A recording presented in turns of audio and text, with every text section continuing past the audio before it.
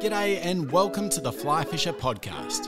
Since 1967, we've been spreading the bug of fly fishing. Join us as we celebrate the fun of fly fishing and chat with characters that enjoy it as much as we do. Whether you're just starting out or have some experience, we hope our ego-free commentary helps demystify fly fishing and inspires you to visit new places and try new techniques.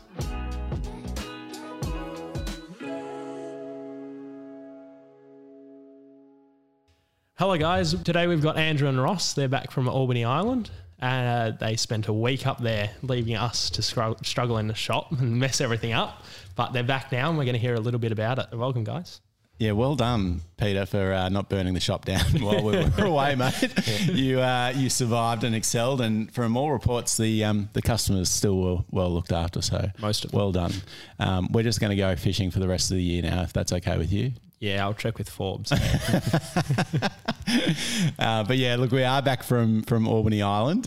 We've been, I guess, back on deck for a little over a week now, and I guess had time to reflect on what was a bloody good trip, wouldn't you say, Roscoe? Yeah, fantastic trip, unreal. I recommend anyone to do it, even if it's just the one trip you do that you knock off your bucket list. Yeah, certainly the Australian tropics has a lot to offer. For me, this was my second trip up there. On the first trip, the lodge was, I guess, still on the up and coming, and that sort of remains to be. I think it's worth pointing out. The lodge still has a bit of a way to go. They're making some changes as we speak, and so I think in time it'll be a great place for paying punters to go. But in the meantime, we were, I guess, given some bad news before we jumped on the plane there, where our guide that we had enlisted for the week, they unfortunately he got COVID. Fortunately he's okay, he survived, but it left us to do a self-guided trip to Albany, which presented a whole nother set of challenge, but they were good challenges, wouldn't you say, Roscoe? Yeah, absolutely. If you're willing to do a bit of an adventure, I mean, there's no more adventure than that, hey? Yeah, adventure and just working it out on your own. Like you can, it's a different experience. I think to really learn, you kind of need to be thrown in the deep end and have to work it out yourself. Like sometimes just being shown, the information doesn't sink in the same way, don't you think? No, 100%. And I feel like we had a totally different experience to sitting in a boat, getting driven out to, an atoll or a sand cay, and then a guide telling you where to fish. Well, we looked at maps. Where do we go? I think we got a really good lay of the land that you just wouldn't have seen any other way. Yeah, we did. I feel like at the time we were being fed just enough information to at least make some good decisions. And that was thanks to the guys on the island, including Doug Leoni, the Albany manager, and Al Simson of Cairns, who's one of the most respected guides in the top end. But look, we had a ball. We were lucky. We were very lucky. I think it's worth pointing out with the weather. We had pissing down rain for that first day, and then the skies cleared, and what preceded was 5 days of sunshine. So we made the most of that, definitely. But it's an interesting place, and Albany is just one island. Actually, Roscoe, maybe talk to us a bit about where Albany is. Yeah, so it's off the tip of Cape York, just on the east coast, kind of central east coast. Not too far. You can see mainland Australia from there, but obviously there's not much on the Cape at all. So really, really crazy remote. The only thing on the island is the fishing lodge and the people that help run it. So you've got to be prepared. If you forget a battery for your electric toothbrush, then you're not having, you're not being able to brush your teeth for the whole trip. Yeah, and getting there was a little bit of a mission too, right? Yeah, I mean, that rain, like you spoke about, was absolutely torrential, so much so that we actually couldn't land at Horn Island. Like, we had a couple of cracks, and we actually had to do, not an emergency landing, but we had to divert to Weipa for quite a few hours, refuel, wait for the rain to pass. Literally just after we landed at Weipa, 10 minutes later, we got the heaviest rain you've ever seen. It looked like we were never going to get there. It was was touch and go for a few moments. But yeah, and they did actually say over the tannoy, they said, look, if we don't get a break in this, then sorry guys, we're going back to Cairns. And I was adamant that we were going back to Cairns. You're going to find a plane yourself. Oh mate, it was looking bad. Yeah, I think you made the comment. Andrew, do you know anyone in Weipa? Maybe we can just stay here. Yeah. But yeah, got in probably 6 hours later than we were supposed to. Missed our helicopter, even though it was bad weather. We probably couldn't have got the helicopter anyway, and then had to take what seemed like probably a 4-hour boat ride from Horn to Albany. But the boat ride was good. There was plenty of cold beers, and it was ridiculously hot. And we just sat out on the back deck of this rather large catamaran, and in the dark, and had a few beers on the journey to the island. It was actually quite pleasant. It was pretty good considering, wasn't it? I think it would have been even nicer had the sun still been up a little bit, and maybe got to watch that beautiful sunset there as we, I guess, make that voyage from Horn Island to Albany. But all the same, it was bloody good. Those delays when you're travelling, you just got to roll with the punches, don't you? Yeah, you do. And it's so dark up there. Like, you're in the middle of the Torres Strait Islands, half, in between Australia and Papua New Guinea, and it was black. You couldn't see your hand in front of your face, outside. So, I think we were guided under GPS all the way home, and there was nothing to look at whatsoever. You're pretty reliant on that navigation system, aren't you? When you look at that screen, it just gives you that confidence to know that you're not going to run aground somewhere. Yeah, and it's super shallow around there, especially the whole thing's the Great Barrier Reef. So it is a bit of a challenge to navigate through there for sure. It is, yeah. So the journey all up was Melbourne to Cairns to Horn Island, and then this boat trip from Horn Island to Albany. But Albany Island, the fishing that around the circumference of Albany is sensational. There's a bunch of really nice flats. The flats are teeming with things like blue bastards. There are permit, a lot of GTs, coral trout, mangrove jack, all that kind of thing. But that's not the whole of the fishing. There's a lot of sand cays and other islands that surround Albany, and Albany's just such a great base in order to access those fishable areas. But probably at least to us, maybe just because of the quality of fishing that we saw there. But Roscoe, you'd have to say the Adolphus was pretty special, right? Yeah, for sure. That's definitely my favourite place. I enjoyed the sand cays too. I felt it was, you were fishing off the sand cays. We did wade it, but the fishing wasn't great. But the wading fishing and the shallows fishing Adolphus was second to none. So the Adolphus Islands are, I guess, further northeast from Albany. I think they're slightly west, maybe. Yeah, that's right. And probably like a half-hour run out there from 20 k's, I'd say. Yeah. Half-hour, 40-minute run. Yeah. So pretty easy to access from Albany, and it's certainly nice to be able to jump out of a boat and onto dry land at the end of a big day's fishing. But the lodge, I know, Roscoe, I think your expectation of the lodge was that it was going to be pretty basic, but it was a little bit more than that, wasn't it? Yeah, I was not expecting too much, to be honest, but I thought the lodge was fantastic. And I think that, you can stay on a mothership or a liverboard, and, you're very basic on those things. They can be very nice, but to have, a full working kitchen with a chef that, has, there's 7 freezers and everything else that they've got on the island, to go back to terra firma every night, I think it's definitely worth it. And I think that's what's special about Albany Island. We, eat all individual rooms with, we shared a room, but everyone else had individual rooms and aircon in all of the rooms. They were great. There was, nothing, you couldn't complain about the rooms whatsoever, just like any other standard motel you'd get in any other city around the world. Really nice kind of on the beach, I guess, or just above the beach. They had the communal kind of dining area. So it was all open plan. There was no floor. It was just sand, and then a couple of big tables, and then a bar area where you could help yourself to drinks and ice and everything else. And the layout I thought was just phenomenal. I really enjoyed that. And there was a little bit of a pool on the beach as well, an above ground pool that we sat nice in. way to end the day, isn't it? Having a bit of a dip in there with a cold beer. Yeah, going there together. We were. Yeah. It was very romantic. Yeah. Well, on the last day we got back to the lodge a little bit early and sat in there and drank a few cans. Yeah, it was good. You know, it's a pretty special setup, that lodge. It's sort of, I don't know when it was built, but it must have been some years ago, but it's an open air kind of arrangement with the dining area and bar, and it's a pretty positive place just to sit down and watch the world go by. But obviously when there's fishing to be done, there's no time for too much relaxing. But the lodge, you know, and Albany, it's a pretty special place, and probably it'd be most special to one bloke in particular, being Doug Leoni. So Doug's the manager of Albany Island. He's our point of contact there. He's a very passionate fly fisher. He's spent a lot of time there. He knows the place like the back of his hand, and we thought, you know, probably while we were there, why don't we sit down with Doug and record him and just get his thoughts on the island and you know, why it's special to him and what to expect to people that visit the island. So we'll cut across to Doug now and have a bit of a listen to him and see what he has to say. Well, we're sitting down on the jetty at Albany Island with the lodge manager. Is that your title? Who are you? I am... What's your title? The fishing specialist. We're with That's my job title, which is 6 underneath lodge manager and 1 above the dog.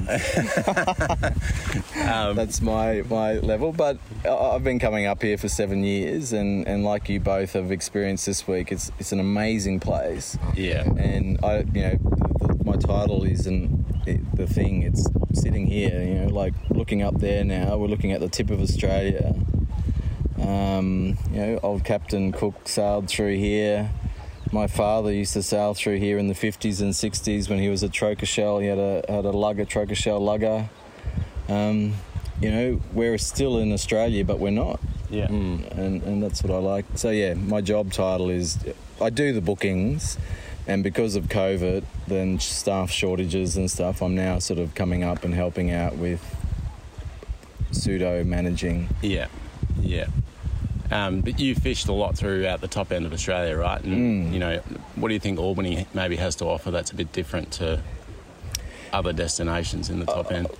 One of the things is that, you know, what's really opened up the top end over the years, you know, Nomads, Greg Bethune, Steve Jeston, all those guys on motherships. What Albany's got is that terra firma. You know, people can come back every night. You know, it's a tough part of the world. If it was easy up here, there would be, you know, we'd be looking at 20 lodges across from us. You know, we have some pretty serious weather. But, you know, right to our east, we've got the widest point of the Great Barrier Reef, which is not great if you want to target dogtooth, but creates an incredible fishery. You know, like those reefs that we were going out past, you know, when you guys were over at Pioneer, and you're looking at, like, there's 180 kilometres of scattered reefs, you know, creating this incredible fishery that, you know, we're reasonably close to. So I think that's the difference. You know, people confuse the everywhere in the north as being a barramundi location. Like, you know, we're a blue water, you know, as you know, apart from you catching the first ever Albany Island barramundi. One very lonely barramundi. Well, congratulations. You know, in 10 years, no one's done it, so that's an effort. No, but that's the cool difference, is that the amount of fishable water, and even in those terrible 20-knot, you know, southeasterlies that we'll get for 4 months a year, there's still places that we can go fishing. Yeah. And I think that's the real difference, is people can come back here, get a good night's sleep, and rearm. And, you know, at $4,000 to $5,000, we're not the cheapest in Australia, but we're far from the most expensive. So that offers that sort of opportunity as well. You know, try to get that $5,000 door-to-door cost is what the owners want to keep it. And that's a 5 days of fishing? Yeah, 5 or 6 days of fishing, you know, depending on how much I like the fly fishing store that's coming up. I think, you know, what we've probably been surprised at is the diversity of it. You know, like 1 minute we're walking a sand cay, and the next we're floating around a dolphus and casting flies into mangroves. You know, like it is quite varied, isn't it? You know, when you think about it. Absolutely. You know, mangroves at Adolphus, the reef edge there. You know, you go from, you know, jacks, blue bastards, GTs, goldens, and 2 feet later, you're into good trout country and open water where you're catching mackerel and that's something that a lot of tropical locations do have. But what really makes us a great place, I think, is that you can get here in a day. You can leave Brisbane, Sydney, Melbourne, Canberra and Newcastle in the morning and be here having a beer in the afternoon. Yeah. And that's a big winner. Yeah. I think. Yeah, no, it's certainly a pretty special place, and we'll be back for sure. It's really challenging. It's a challenging location, as all remote places are in Australia, and the owners over the next 6 to 8 months are really committed to making a big change. COVID's really hit the place hard over the last 2 years. 95% down in revenue and probably only 60% down in cost. Yeah. So, the cost has been massive, and so you're in a bit of a rebuilding phase at this point. Yeah, rebuild. And as you guys have seen this week, the challenges are that we've got to do better as a business, and the two owners and myself are committed to that. And as I said to you guys last night, once we get that change, we'll get you two back up here, and we'll hit it hard and really explore those places. And they've bought a mothership recently, which is going to go into survey in the next month or two, and we'll sit that out at Adolphus, and awesome. 4 people, 2 tenders, 2 guides and a hostess, and just 6 days, 7 nights, fly in, fly out in helicopter. Yeah, that would be amazing. Fly fishing only, and 2 really good tenders that they set up, Boston whalers. Yeah. Oh, they're cool boats. Yeah, perfect for up here. Not as good as your Hughes. You're allowed to have boat envy, mate. No, boat envy is good, but as we spoke about the other day, having a Hughes up here would just be amazing. But it's that diversity of weather that we get is the thing. People have got to realise too, if they come up here and some little part on an engine goes, well, you just can't get it. No. Things don't come here easy. You can't just pop to the shops. You can't pop to the shops, absolutely. And the fishing up here, what I've noticed over the last couple of years is any clients that have, because I always recommend that fly fishermen give you guys a chat. They always come up here well armed, and you need everything. Yeah, if they've got a champagne budget, they come up with but even without a champagne budget, they still, they're coming up here with good gear. And that's one of the things that makes it a lot easier for us, is when people come up here prepared for the fishing. If someone turns up with a 9 weight and a 10 weight or an 8 weight and a 7 weight because, they think that, that you can't stop I wouldn't 80% of the fish. I wouldn't even bring an 8 weight here. So, getting that advice when they come up really helps with the experience. I've had a friend come up a few years ago, and he was determined to land a tuna, a northern bluefin, on a 6 weight, and all he did was feed tiger sharks. And that's the craziness of it. So one of the things that I've really enjoyed about all the clients that have gone through your store is that they come up here, their expectations are set. They know what they want to target, and they've got the gear to do it. So, that does. And to anyone that's coming up here that wants to go fly fishing, you need to speak to an expert that's non-sales biased, like, say, for example, me, or if it's a fishing charter to the Northern Territory or to the Seychelles or whatever. You've got to go to someone that's knows the area and done it before. Yep. Yeah, if you've been there, then you can give the advice. Yeah, right? and that's the biggest difference between a successful fly trip. The guys that I've got this week have got some really unusual flies with them that we've found really challenging. So we've had to sort of make some adjustments to the flies, add a bit of colour and things like that, because they were sold a whole bunch of gear that, just isn't suitable for the destination. And that's that's like they're pulling out fly box after fly box, and there's like, our fish just up here aren't interested in that. And it's stuff you can do at home before the trip. It's not like you've really got to devote too much time to it. It's just get organised before you jump on the plane. It's easy. Yeah, absolutely. And you ring up the fly fisher and you speak to either one of these two fellas. And it's not you don't care if they spend $10 and get some advice or spend $10,000 and get advice. And that's right, the thing that people don't understand is that, advice is free. And speaking to the people, and even if they'd spent $100 and got 8 crabs that work here, then like yesterday would have been a 6 blue bastard fish day instead of 1. Yeah. I think it's worth noting that the opportunities, the number of fish that we've seen just over the last few days, and we've had good weather, admittedly, but it's as good as anywhere else in the top end. Oh, absolutely. When conditions are when the conditions are right, and that's we've had good weather, haven't we? And you've had the best as good as I ever see, like it doesn't get better than what you've had for the whole week. Yeah. Typically you'll have 1 day, maybe 2, fly out day, last 2 days and fly out day are good. Yeah. In your case, the fly out day is the worst weather, which is unheard of.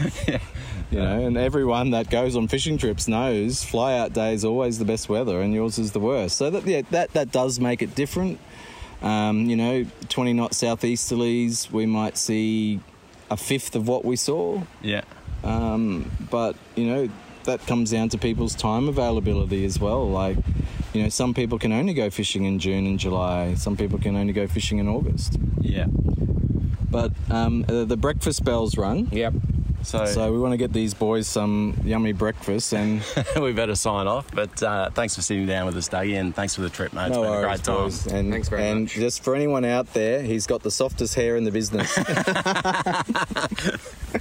So that was great, Doug. Thanks, mate. That was great to get a bit of insight into Albany Island there from the horse's mouth. But look, a day's fishing at Albany, I guess everyone sort of wants to know what to expect. So we've touched on the different areas, and they're varied. They're really varied, aren't they? Like the sand cays in comparison to what you're going to see at Adolphus, it's just a totally different fishing, isn't it? It is, yeah. It's kind of strange. I mean, it's all a tropical kind of desert island vibe, but Albany's very different to a sand cay. I guess they're a bit of the Great Barrier Reef that sticks up, and sand as come on them, and over low tide you can actually stand on them and wade on them. Some had a bit of greenery on them, and others were just sand. The fishing was fantastic on them, especially for the bigger fish. Like you hooked into a really big GT one day off those sand cays and managed to straighten a hook. But the fishing was phenomenal, and the location was too. And it's just as far as you can see on the horizon, it's just nothing but just sea. And you're standing on this tiny little speck of dry sand, and you feel very insignificant when you're out there. You sure do. It's as remote as it gets.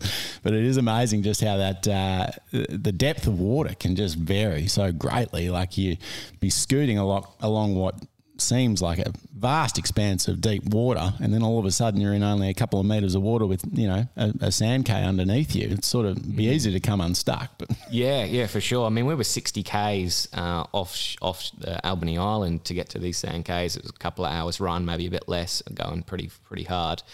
And yeah, we had our best day. Really won the queenfish and stuff, didn't we? We did. Yeah, no, we were lucky enough to get on the boat with Al Simson that day and do some damage on it seemed like a lot of queenfish and trevally at the time, didn't it? Like it was almost a fish every couple of casts. Yeah, it was. I think we saw one of the clients there get and eat from probably the biggest golden all of us had ever seen, only to have a poor condition fly line, an old fly line snap on him. He was absolutely devastated. The fish can definitely test all elements of physical and gear ability, I guess. It's the tropics is testing, isn't it? It is, and if you're going to go on a trip like this and you're going to spend the money and you're going to go remote, you want to back up to your backup. But, you don't want to rely on that. You want good main gear. Your primary gear needs to be good. And if that means spending, a little bit of money on a fly line before you go on a trip that's costing you thousands of dollars, it's an investment well worth taking. So you reckon the fly line's the best investment, like always? Oh, like always, exactly. It doesn't matter what you're chasing, hey. It's always the peripheral items. Yeah. It's the The fly, engine of the car. it's the tippet, it's the leader, and it's the bloody fly line. Yet we all get caught up in fly rods and fly rod technology. And look, it's got a place, and you're going to get a whole lot more enjoyment out of fishing a good rod than a not so good rod. But on these trips, you start to realise that it's those little bits of gear that are they're the bulk of it. That's what matters most. So, we certainly experienced that, didn't we? Yeah, for sure. We took pretty much all brand new gear with us, especially with the fly lines, maybe one old fly line. But we didn't have any gear failures whatsoever. Where some other clients were plagued with gear failures and fly choices and other bits and pieces. That's right. Yeah, no, we did pretty well, and luckily we were able to help a couple of the other punters that were along make, so that they could have the best trip possible for them. So that was nice to be able to do that as well. But other challenges like the boat. As I say, our guide got COVID, so we did a self-guided arrangement at Albany. I'm sure that this sort of opportunity wouldn't come up to your average Joe, but both Ross and myself have got some boating experience, and they did have a boat there that was in survey for rental use. So that meant that we could still do the trip rather than postpone. With everything booked, you obviously, there's nothing worse than having to postpone a trip. So we did it anyway, and we're bloody glad we did. It was good. However, the rental boat doesn't get a lot of use, and it was plagued with issues from the beginning. So fortunately it got us to the end of the second last day, and that's when it really packed it in, right, Roscoe? Yeah, it did. Right in between the Adolphus Islands that we spoke about earlier and back home at Albany Island, a full on breakdown.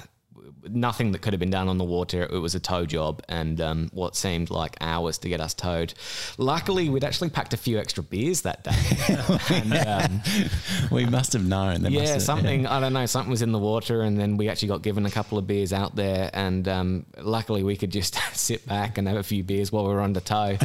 We did manage to snap 2 tow ropes, which was a little bit stressful, and then the guys hadn't seen another boat in 6 weeks, and as we were under tow, there was another boat heading right towards us, so that was another exciting moment. It was. All adds to the adventure of the trip, and definitely, I'm definitely glad. Even if they said, right, you could have a guide, I'm just stoked that we did what we did. I think I wouldn't change anything. Yeah, no, we certainly managed to scratch together a bloody good trip. But look, I think it's so hard for these lodges to operate in the tropics, and expensive. Everything, the price blows out, whether it be fuel costs or just general maintenance, and finding good staff that are willing to be in that kind of environment in pretty extreme heat, right? And you struggle. Yeah, the heat definitely saps it out of you, being a POM, not used to that tropical heat for sure. And I did feel myself, I'm normally pretty high energy kind of guy, and I did find myself, pretty buggered by the end of the day and needing to get shelter of the aircon, which, the aircon was a godsend for me. Yeah. Yeah, no, it was, it's pretty brutal. I think if it's your first time going to the tropics, just drink a shitload of water. The best thing you can do is just keep the fluids up. If you go half a day without drinking, well, you're doing yourself a disservice. You're probably going to kill you for the next day's fishing, and you want to be on point when you're on the boat and ready to make the most of it. So, yep. Yeah, even before you go to bed, like I was drinking a heap of water, and that woke me up at 3 a.m. But at least I knew I was well hydrated for the next day. And I think, looking after yourself, especially like little nicks and cuts and stuff, like they seem to go pussy the same day. So a good little first aid kit with some, some peroxide or some antiseptic wipes, because you are going to get little cuts. You are going to get the hook jag. Your fish might just, get you with one of its spikes. And that's definitely worthwhile talking about as well. Yeah, and it's probably normally the guide that has has to deal with most of that. But, when you do it self-guided, you're going to handle a fair few fish. So you're inevitably going to get a few cuts and things. But even sandflies, they were murderous, weren't they? Yeah, the sandflies were shocking. Lucky for me, I didn't really get too sunburned or I didn't get too bitten. But, yeah, you don't feel the sandflies until a couple of days later. And by that point, they're kind of welts on your leg. And definitely did get bitten more up there than I have anywhere else in the world. Yeah, I certainly struggle with them. I think it's fair to say Andrew Fuller has zero self-control when it comes to scratching, and so if there's an itch, I'll scratch it. But they welt up pretty bloody quickly, and if it weren't for a bit of tea tree oil, I think I would have struggled. But they're certainly a bit of a pain in the ass there, but with the right air guard, you'll be fine. So that's certainly one thing worth being prepared with, sunscreen and air guard. Yeah, I took one of the Sims bug stoppers, so at night around the table, put that on and I must admit I feel like I got bitten a lot less than everyone else. Yeah, they are good, and I think covering your legs at any time of day, there's probably smart too. As much as when you're in that kind of heat, it's nice to whack some shorts on. It's if you're wanting to repel the sandflies, probably not the best idea. No, well, Doug was covered in head to toe 24/7. Yeah, and there's a man that knows the place. So if you're there for a few weeks, I think you'd want to make sure that you're well covered. But another bloke that was, I guess, instrumental in making sure we had a bloody good time there was Al Simson. So Al is a really well-respected guide from the tropics. He used to guide with a company called Carpentaria Seafaris. So they were a liverboard operation and fishing all over the Cape. It was a pretty unique offering back in the day that no longer exists. And so for a lot of those places they used to fish, they remain pretty untouched today. There's a few liverboard operations that are popping up all over the place, but a lot of these waters they used to get to are still widely untouched. But when it comes to the tropics and talking to people about gear and where they've explored up there, there'd be few blokes on the planet, I guess, that know as much as Al. He has seen a lot. So we thought while we were there, we might sit down with Al and talk a little bit about gear and preparation for these sorts of trips. He's certainly a bloke that knows. So we're going to cut over to the recording with Al now. Apologies for the wind in the audio, but we think we've got the bulk of it in there. So over to Al. So one of the better blokes on this trip at Albany Island has been Al Simson. Al's been a guide in the top end for how many years? Oh, probably roughly 18 to 20 years. Yeah, so he's experienced, and we thought there's probably no better bloke here to talk about preparation before a trip to Albany than with him. So, Al, what sort of, I guess, we can probably just start with what species do you chase at Albany Island? What are the main features here? I think the bulk of the species that most of the fly anglers come to target would probably be your blue bastards, black spot tuskfish, permit, golden trevally, and anything else that kind of, roams on these flats out here. So other stuff they like that encounter, maybe GTs? Yeah, there's always your little GTs and occasionally your larger GTs that will come onto the flats, queenfish. Yeah. And lots of smaller type species, mangrove jacks, barras if you're targeting around the mangroves, And I guess seasonally probably some tuna in the blue water as well. Yeah, later on in the season, like in winter time, there'll be longtails and mac tuna in the channels, and also occasionally larger queenfish meter plus kind of models that you can find. Yeah. Hammering bait, like out in the shipping channel. Mm-hmm. So if you wanted to turn up prepared, what weight rods would you bring with you ideally, do you think? Well, ideally, for any kind of tropical situation, even worldwide, not just Albany, a good 8-weight, 9-10, and an 11-12 weight type setup. Yeah. With matching reels, the reels got to have quality drags, saltwater anodized. Probably out of all the gear that you're going to be using in saltwater environment, I would have to say the reels are probably your most important thing, and fly lines. It's harsh up here, isn't it? Salt water, sand. Extremely harsh environment. Wet.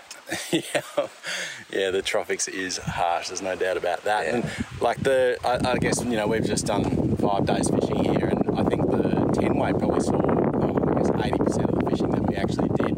Would you say that's the bulk of your fishing that you're going to do is with a 9 weight, 10 weight setup. Yeah. That's the helicopter departing, if you can hear that in the background. I have to do a pause and wait for it to take off. Have a sip of water and get back into professional mode here. 10 deep breaths. So we're fishing a 10 weight for blue bastards, and what sort of leaders should we be using? Well, unless you are constructing your own leaders or building your own leaders, then any high quality already pre-made leaders that are available from several different companies out there that are available at any fly shop out there, particularly yours, I'd imagine. Well, they might as well get it from the best fly shop, right? That's right. Best fly shop in the Southern Hemisphere. So, yeah, if I myself just construct my own leaders, and I run 40, 30, 20 in mono, good quality mono, and then I run a 20-pound tippet of fluorocarbon of your choice. And the lengths, the easy recipe would just be a meter of each 40-pound butt, your 30-pound, 20-pound, and then a meter of fluoro. And then you've got yourself like a 10 to 12-foot long leader. Yeah, so you've got 20-pound fluoro knotted on the 20-pound nylon. On the end, yeah, as a tippet. Yeah. What's the method behind that? Why not just have a 20-pound fluoro straight off the 40? Well, you want a tapered leader. Yeah, but you've gone from 20-pound nylon to 20-pound fluoro. Yeah, but I've got 40-pound butt, 40, 30, 20, 20 onto the 20. Yeah. But the 20 in the fluoro will be thicker than in the mono, right? Not necessarily. Depends on the brand of fluorocarbon you're using. Yeah. This one brand that I particularly use is extremely thin. Yeah. So the 20-pound fluoro that you're using is thinner than the nylon that you've got behind it. So you betcha. Yeah, right. So it's not going to hinge. Yeah. So we've got a constant taper going through the fly. And the reason you don't want to run full fluorocarbon leaders, like right through, we went that route for a couple of years down on the West Coast years ago. Everyone, I think it was a particularly well-known bearded fly fishing guru here in Australia decided that everybody should be just running fluorocarbon leaders, and we went the same route, and we ended up, because if you're going to run straight fluoro like the 40, 30, 20 straight through, there's absolutely no bunginess of it's stretch. There's no stretch, and you're busting off. We were just fishing permit. Yeah.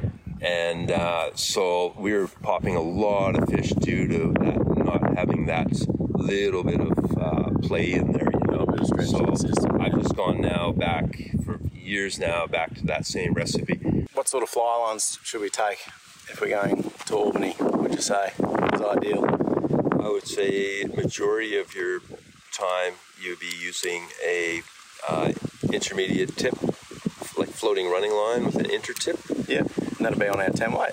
Yeah, on your 10 weight, and you could probably bring along a full intermediate when the water's a little bit deeper. And if you want to have a bit of fun with poppers, popper fishing small jeets and queenies and stuff, bring a floater along, and maybe a dredging type line, a 3 to probably 500 grain dredging line if you want to fish some of the like wrecks and deeper reefs around the area. And would you do that on the 10 or ideally a 12, that dredging? The dredging, 12 weight. Yeah. You just don't know what you're going to dredge up, and it's a bit of a hand-to-hand combat type fishing, Yeah, cool. Yeah. Nice. And so flies, let's just talk about that in a bit of detail. Flies are obviously your thing. Kettafly being your brand, and flat wings maybe being one of your more signature flies. But what sort of, like if you were putting a fly box together, what would you have in it to come here? So for a week of fishing up here, whether it's just Albany or say Cape York in general, I would probably have about we'll say about at least 15 Klausers. Yeah. Size 2, white over white. Maybe throw in a couple chartreuse, maybe a couple tan over pinks, and that would probably cover most of the Klauser kind of situation. Maybe throw in some bigger ones, like some 2 to 4-row larger Klausers, synthetic ones with some big heavy eyes for dredging. And on the flats, just any of your shrimp type flies in usually 4s and 2s in your kind of sandy, like your spawning type shrimps, any kind of shrimp pattern, and then also your crab patterns. I mean, the most popular one nowadays is the flexo. So I'd have probably say bring about 8 flexos or a dozen flexos, maybe another dozen shrimps, and then a couple large profile type flies and 5-0s for GTs. And just stick to the natural colours in most of those flies and crabs and that kind of thing? Yeah, the crabs you want to go white, usually like a white with white legs, and then a tan type body with yellow legs. For the flexos, I would probably, I'm still I am old school, so I still always have some Merkins in there. And I'd probably throw in a couple floating crabs for like what we seen the other day, those big perms that were feeding on crabs on the leaf litter there. That was spectacular, wasn't it? Yeah, It's just such a weird occurrence. But... So it's good to have, I'd probably say throw in a couple floating crabs for that. Yeah. And yeah, a couple different other crab patterns, but again, none of this fluorescent pink and hot, chartreuse. Nowhere in nature do you see crabs or fish species for that matter, other than out on the reef, like fish-wise, but crustacean-wise, that all these fish are preying on the flats, that just doesn't exist in nature. So neutral colors, tans, whites, and you'll be set to have a good time. Yeah, like that washed out pink, that like shrimp pink color. Yeah, shrimp pink. I use shrimp pink thread. Is my that's all I tie with. Yeah, that's as you would know. And I guess a couple of big flashy profiles or flat wings. Yeah, for GTs. some larger profiles and 5-0s, brush flies, I guess if you like, flat wing style type flies or large deceivers. Yeah. And again, if you're going to be fishing for barrows, old school would be pink things and that, but now modernly everyone pretty much just uses bunny flies, weed guarded flies, so you can throw them deep into the mangroves. Yeah, that's the key, isn't it? Having something you can bounce out of. And again, color wise on the barra flies would be white and white, a bit of pink, white and chartreuse, and a few black ones thrown in also. Those Gunner Bratham hooks from RX, have you tied much on those for barra? Oh, those worm hooks. Oh, they're like that. Yeah, I think they are his. I think they were calling like that a worm hook. Yeah, it's a swim bait hook. It's a swim bait hook, but I think it was based off of a American bass sort of, fishing worm hook. Yeah. No, I haven't used those at all. Okay. No. What are you tying your flat wings on? 5-0s, air axes. Yeah, I guess super strong. Yeah, that's the thing, isn't it? With something like GTs, and I've straightened a hook on a big GT on this trip. It really does test the gear, so everything needs to be perfect, doesn't it? And that RX Blue Water 5-0 hook is a particularly good one for that. It's the one. Like I've tried a few others and I've straightened them, and I've also, if you tie your own flies, I've tied some of my flat wings on 4-0s, and I have straightened 4-0s out like a pin. So I have found the sweet spot, or sweet hook, is definitely that 5-0. It gets the right sink rate for your fly. It doesn't sink too fast, and it just is the perfect for that larger profile flies. So we've got the gear, the bags are packed. What other sort of preparation should one do before a trip like this? That's a good question. Maybe do a bit of research on the areas you're going to fish. Google Earth, like all the flats. Yep. So, a lot of these kind of operations, a lot of times the guides are pretty much greenhorns. Maybe it's their first time here. It might be some young kid that's just, a trout bum from down south that decided, I want to be a tropical guide. So I would be really doing your research on, you know, the areas you're going to fish, and, you know, look at, you know, where you would think that there'd be fish at certain points in the tide on those flats. And and it's just nice to know the lay of the land, isn't it? And have a bit of familiarity when you do start poking around these different places. Yeah, that's right. Oh, and you want to bring some sunscreen. Yep. A good hat. Oh, some good SPF 50 clothing. Yep, definitely. Which could be available from your fine shop or from my shop. From Kettafly. They can certainly find it there. Yep. American-made shirts, I believe, mate. Yeah, they are. Yeah. The fabric's made in the U.S. And spectacular artwork featured on them too, eh? Yep. Hand-drawn by myself, screen printed by myself. That's a blatant plug there.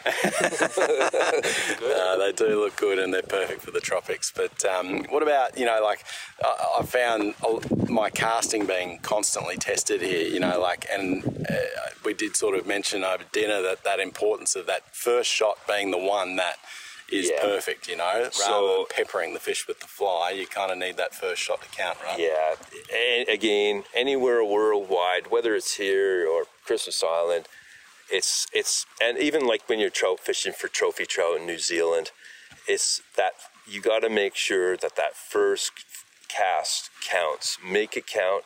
Has to be perfect presentation. That's what it's all about. Yeah. It's like if the fish is one of the common mistakes I keep seeing is guys get so excited, fish will be coming along, or a string of fish will be coming along, and they cast, and it's already, I mean, they still got 80 yards, the fish, instead of waiting till you know what you can cast that distance, and then doing that perfect presentation. And it's all about presentation to get that eat.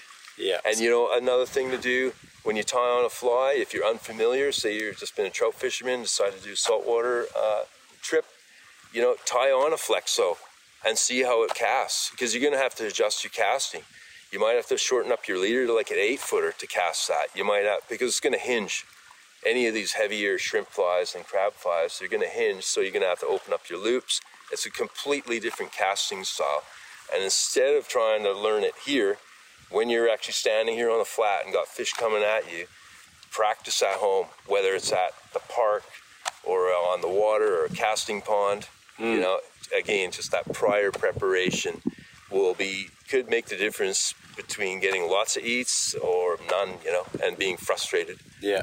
I think that, you know, you need to be able to pick up and put the fly down quickly, don't you? Like, you kind of, those opportunities aren't going to present themselves forever, and you're constantly running out of canvas, you know? You sort of got to make that shot quickly and accurately. Yeah, and the one thing that I've seen a lot with, like, especially trout guys trying to convert over to saltwater flats is that they're so used to trout in a river, especially in a river, or trout in a lake, but mainly in a river. They're stationary. They got their beat. You could stand there for 4 hours and watch them doing their thing. Everything in the saltwater game is they're always moving. The shots come fast, and they're not waiting around for anything. Whether you're fishing tuna or permit or anything, even if they're tailing, like permit or bastards are tailing, they're still always on the move. So that too, you got to just be ready. It's like quick, super accurate casts. It's going to get you way more, fish on the deck than not. And it's amazing how when you float into a flat, how like it's almost sometimes immediate that you see a fish. And if you're not already stringing your fly rod to make that cast, if you're still putting on sunscreen as you're coming in on the spot, well, then you miss that opportunity, don't you? You kind of just you've got to look after yourself when you're out there and just get ready. Like, we're coming in on the spot. Chances are we're going to see a fish very quickly. Just be ready. Again, it's just that prior preparation, especially if you're at a lodge like this. You got all morning. Make another cup of coffee. You don't have to rush out there. You need the light anyways. And just have everything ready. Check your leaders from the day before. If they're nicked or chafed from like some coral that you might have hit or in the mangroves, make sure everything's good. Have your right fly on there. And like you say, as you approach the flat, get your rod out, pull out some line, get ready. Because a lot of times you'll pull in, and like you say, there comes a school of fish right away.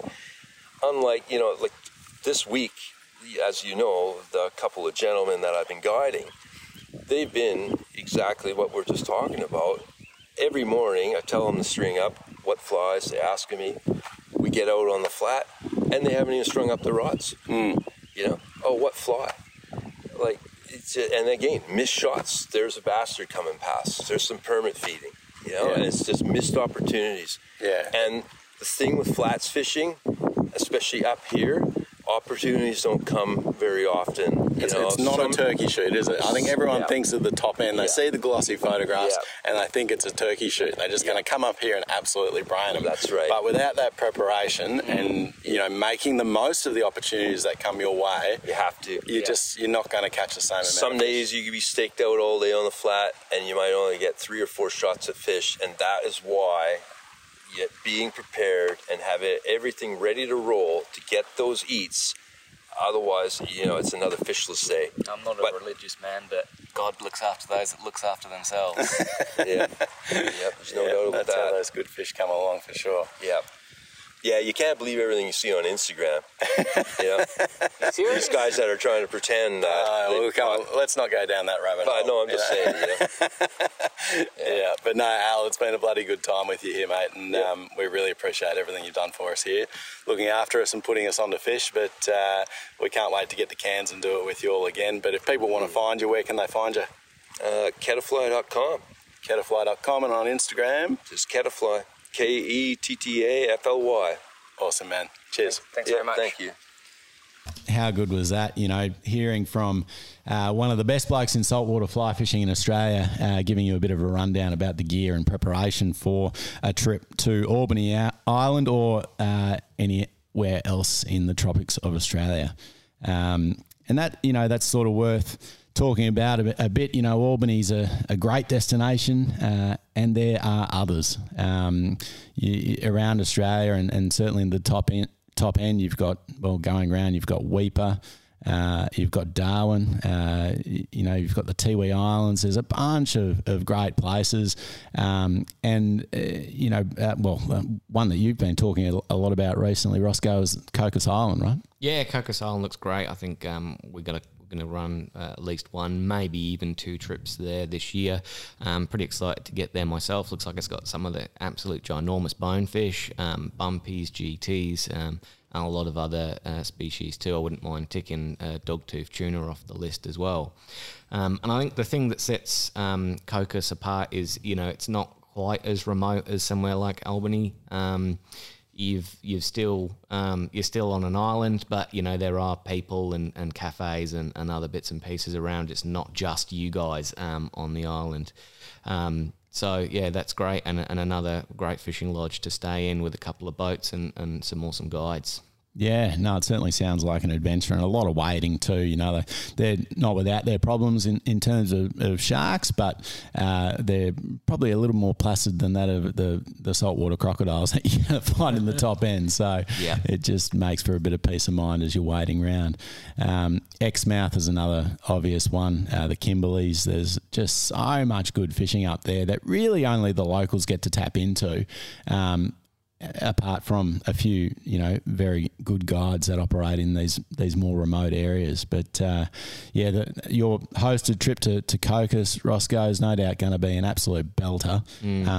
But on top of that, you know, we're so in touch, aren't we, with these guides that are around the country and even locals in these various areas of the top end of Australia. So we kind of know what's happening with the fishing, don't we? Yeah, 100% we do. And a lot of the guides down here, the trout guides, are also doing hosted trips, and we talk to them on a daily basis, if not daily, weekly.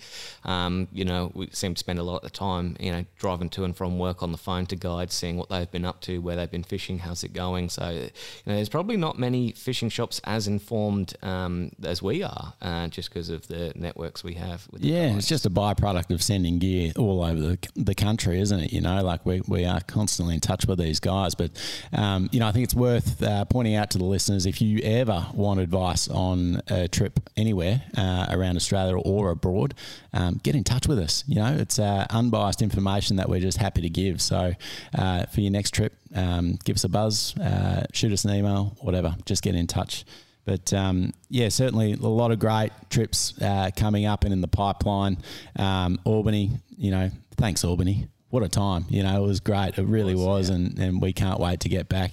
And certainly look forward to catching up with Al Simson in Cairns there as well. But till the next adventure, guys, thanks for listening, and we'll hopefully catch up with you on the next podcast.